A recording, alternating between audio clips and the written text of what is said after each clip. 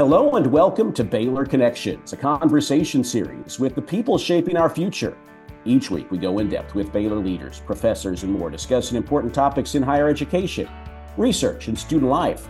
I'm Derek Smith, and today we are talking opera, specifically Baylor Opera Theater, which trains future performers and offers opera productions throughout the year in the Baylor School of Music. Last year, Baylor Opera built further on its decorated past. They've won a number of awards. Their production of Monsieur et Madame Denis was named a first-place winner in the National Opera Association's opera production competition. Additionally, Baylor Opera won first place in January of last year in the National Opera Association's Collegiate Opera Scenes competition and were one of 4 finalists in the musical theater division of that competition. Their 2022 production of The Tinderland was awarded third place in this year's competition for the American Prize, and Stephenson was named a finalist in the American Prize's stage directing competition for The Tinderland. This spring, Baylor Opera Theater will perform its first opera in Spanish with the production of Luisa Fernanda, running February 1st through 4th at Baylor's Hooper Schaefer Fine Arts Center. We're visiting today with Jen Stephenson. Stephenson serves as director of Baylor Opera Theater and assistant clinical professor in the School of Music. In addition to her service on the Baylor faculty, Dr. Stephenson is the co-founder and artistic director of Music on Site, a regional opera company that works to close classical music's opportunity gap across socioeconomic divisions. A lot going on, a lot of exciting things, and a topic we haven't covered before, Dr. Stephenson. Appreciate you coming on today and looking forward to visiting with you. Thanks for having me. Glad to be here. Well, it sounds like it's an exciting time for opera, and we're going to dive into what's going on in Baylor Opera. But first, I want to ask you, when did opera first capture attention? Was that something you knew you wanted immediately when you saw it, that it was going to be your direction in life? No. And that's Okay. one of the first things I tell people who don't know anything about opera. I say, well, I really didn't know that I wanted to be an opera director until I was 30. Oh, So wow. you're an undergraduate student, you have plenty of time to discover your love of opera. Mhm. Well, that's good. So, yes, so this was a pivot of sorts, I guess. This is probably a long story, but can I ask you what led to that pivot? Sure. My sister is a middle school choral director in my hometown in Massachusetts. And so she's my older sister. So I always grew up with music in my home.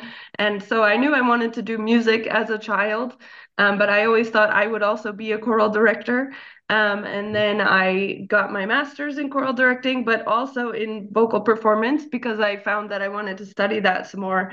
And then when it was time to do my doctorate, I decided to do it in vocal performance. But while I was a student, I got an opportunity to direct an opera, and it really combined my love of history and languages and sociology, anthropology, the study of people, also costumes, visual arts, set painting, just everything I've ever loved. And then also, there's a lot of great opera choruses. So it kind of took my original love of choir and morphed into a love of opera, and I haven't turned back. Well, that's great. And what you're doing there, as you describe that, is sharing your appreciation of opera. And that's something, a picture you can paint for people who are listening who haven't been to an opera or don't know a lot about it. And I'm curious, if you're in line at a business or if you're somewhere and people find out your role and that you're in opera, what are some of the questions that they have for you? And what questions do you hope they ask you? What are you excited to share? A lot of people they do have a mild interest in maybe trying opera, but I think they're nervous. And one big question I get is, well, how will I understand what's happening? And what I tell them is a lot of operas are actually in English. But for the ones that aren't, they have super titles, which are like subtitles in a movie, but they're super titles because they're above the screen. So it says everything that's happening in English. Mhm. So that is, I think, everyone's biggest concern. And then people have an idea sometimes that operas are really long, but we've never done an opera at Baylor in my time at Baylor that's been longer than 2 hours. So it's shorter than most movies that you're going to go to see. Well, speaking of Baylor Opera, let's talk about that as we visit with Dr. Jen Stephenson. What makes Baylor Opera Theater unique? What do you enjoy most about working with Baylor students in this area? Our opera program is open to whoever wants to join. We choose our shows based on the students who have enrolled in the class. We're a class, it's not an extracurricular activity, so we have a set meeting time. And every April, students send in their audition materials, which is them, they have a resume and them singing something. And then whoever auditions is automatically accepted. They might not sing the lead role if they're only a sophomore or they don't have experience, but they're going to be in a show. So once we have everyone that wants to participate, then we choose the shows that will feature our students the best and give them the biggest variety of opportunities throughout the school year. We do 3 to 4 productions a year, so everyone will get an opportunity to be in multiple shows. And I love that we have team building and that the students grow together throughout the year. And even though we have sophomores all the way up through master's students all in the same show, everyone can learn at their own level and everyone develops. And it's a really neat experience taking a group of students from August to May and seeing how they develop. So, how long have you been at Baylor, and how have you seen Baylor Opera Theater grow?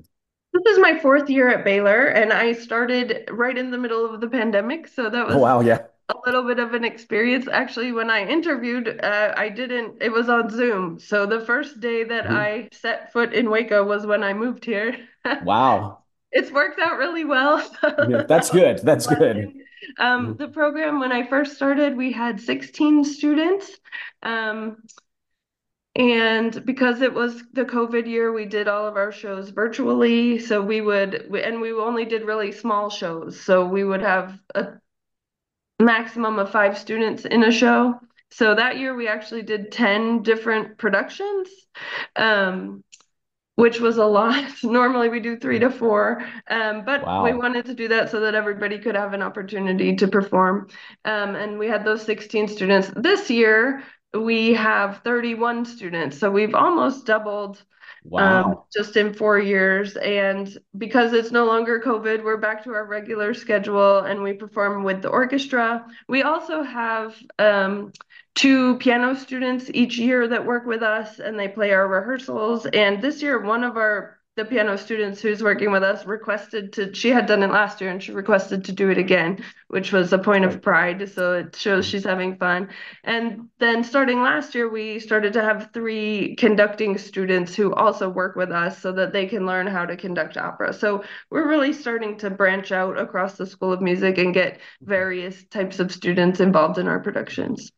Yeah, so you've got the people who play the actual music, and then of course the singers, as we think about what most of us picture when we think of opera.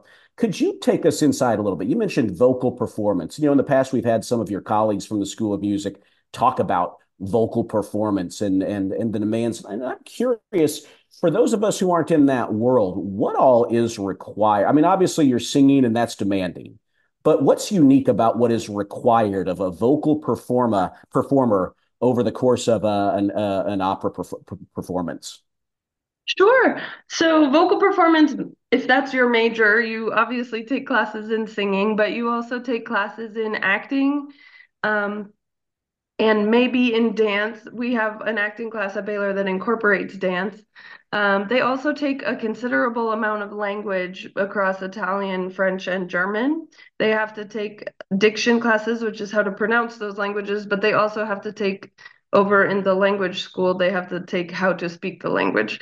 So they have a considerable amount of that. They also have to take piano because all instruments, if you play trombone or if you sing or if you play flute, you still have to learn to play the piano. It's Well, kind of the core of what we do. So for the people that, if you come to the opera, the ones that you see on stage, they've had to learn acting. They obviously have to sing, and our show is in Spanish, which is not one of the languages that they cover. So they've in their curriculum. So they've additionally had to learn how to pronounce the Spanish in the show and also translate it. They have to go through, translate the whole show themselves so that they know what they're saying and they know how to react when people are singing at them. They know what the other person is saying to them. well, you mentioned the performance in Spanish, and this is an important kind of milestone for Baylor Opera. Luisa Fernanda, you mentioned it's a production in Spanish. How meaningful is that to you all to be able to offer something like this? I think it's a wonderful opportunity. We're really trying to um, honor we have a lot of Spanish speaking students at the university and also Hispanic heritage students. And I believe that Baylor is seeking to become a Hispanic serving institution because we have such a high population of Hispanic students. So um, really we realized, oh gosh, we have this huge cultural thing happening and in Texas, and we haven't been honoring it. So to be able to, there's such a rich tradition of Spanish zarzuela, which is their kind of opera. Actually, zarzuela is more like a musical. There is speaking in it. It's like a classical music musical. So Mhm. not all operas are actually alike. Some are more operatic as we think of it, with maybe the lady with the horns, and Mhm. others are more, there's talking and then there's music that's catchy and you might go home singing it. So this is one of those, and there's also several waltzes in the show and a lot of dancing. So it's a really fun show, and I'm really excited about the opportunity to bring a Spanish language show that I think all people, regardless of background, will be able to enjoy. And as a personal note, my undergraduate degree was in Spanish. Oh, So I'm wow. really excited to be able to use that. Yeah, that's great. It's a big deal. How impressive has it been to see your students, the ones who didn't speak Spanish, learn that? Really, really wonderful. And we have two students, actually three students in our ensemble who Spanish is, they're fluent in Spanish. So it's been really wonderful also to see them help their fellow students who don't speak Spanish and to help them pronounce things. And I've also seen the students who are from Texas tend to be a little bit better. Just when we started, they were more used to hearing Spanish, so they could make the Mhm. sounds better than some of the other students who come from other states where they don't have as many Spanish speakers. Yeah, but a team effort to lift everybody up there. It sounds like to get ready for this. So if someone's attending, let's just say Luisa Fernanda, opera in general, but we use that as an example, and they've never been, and maybe you are instead of in your professional role, you're just there with them, and you want them to have a good time and develop a little bit of an appreciation. What are some things you might tell us before going in, or what are some things that you might try to point out? And, if you talk under your breath during the opera to make sure they notice something, what are some things you might point out? I would point out that it's just meant to be, it's a spectacle. So sometimes when you go see, I like to compare it to a blockbuster movie rather than an art film. Sometimes if Mhm. you miss some dialogue in an art film, then you're confused for the next hour of the movie. What's happening? But Mhm. you don't really need to catch all of the dialogue if you go see a Marvel movie. You can kind of figure out what's happening even if you can't hear half of what they're saying. And that's really what an opera is. I always tell my students that we want to know what's happening in the show. If someone who couldn't hear came to the show, we would want them to be able to tell what's happening generally through your actions and through your acting and through your dance and through your movement. So I would tell people, don't get hung up on not speaking Spanish or not speaking the language of the show. Don't feel like you have to stare at the super titles all the time. Just watch the show. You'll probably figure out what it's about, and it's more about a visual and beautiful music spectacle than, this arresting story that's going to change the world. I got you. That's good. Well, that's some good info if people go to see Luisa Fernando or other productions. And we'll talk about how to get tickets and how to learn more a little bit later on in the program as we visit with Jen Stephenson, director of Baylor Opera Theater and assistant clinical professor in the School of Music here on Baylor Connections. Let's shift to just a little bit. We mentioned that this has been really, I think, an exciting time for Baylor Opera. A number of awards we mentioned at the top of the show. A first place winner in the National Opera Association's opera production competition, just to name one. Take us inside what that has meant to you all to win some of these national awards.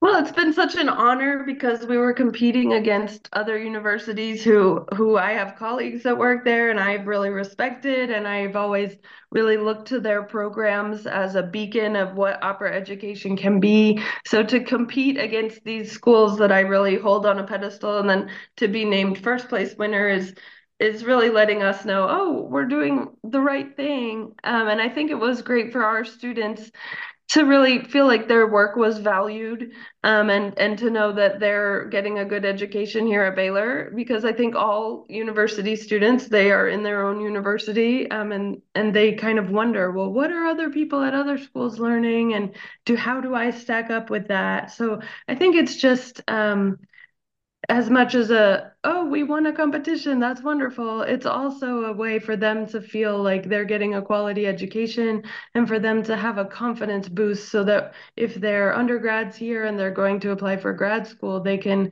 proceed with confidence and know that they're really learning good stuff here. Mhm. How do they deter? How do they see? Is that by a video that they judge? How are these had these judged? So the production competition is, we just submit a video and we have to edit the video so that you can't see.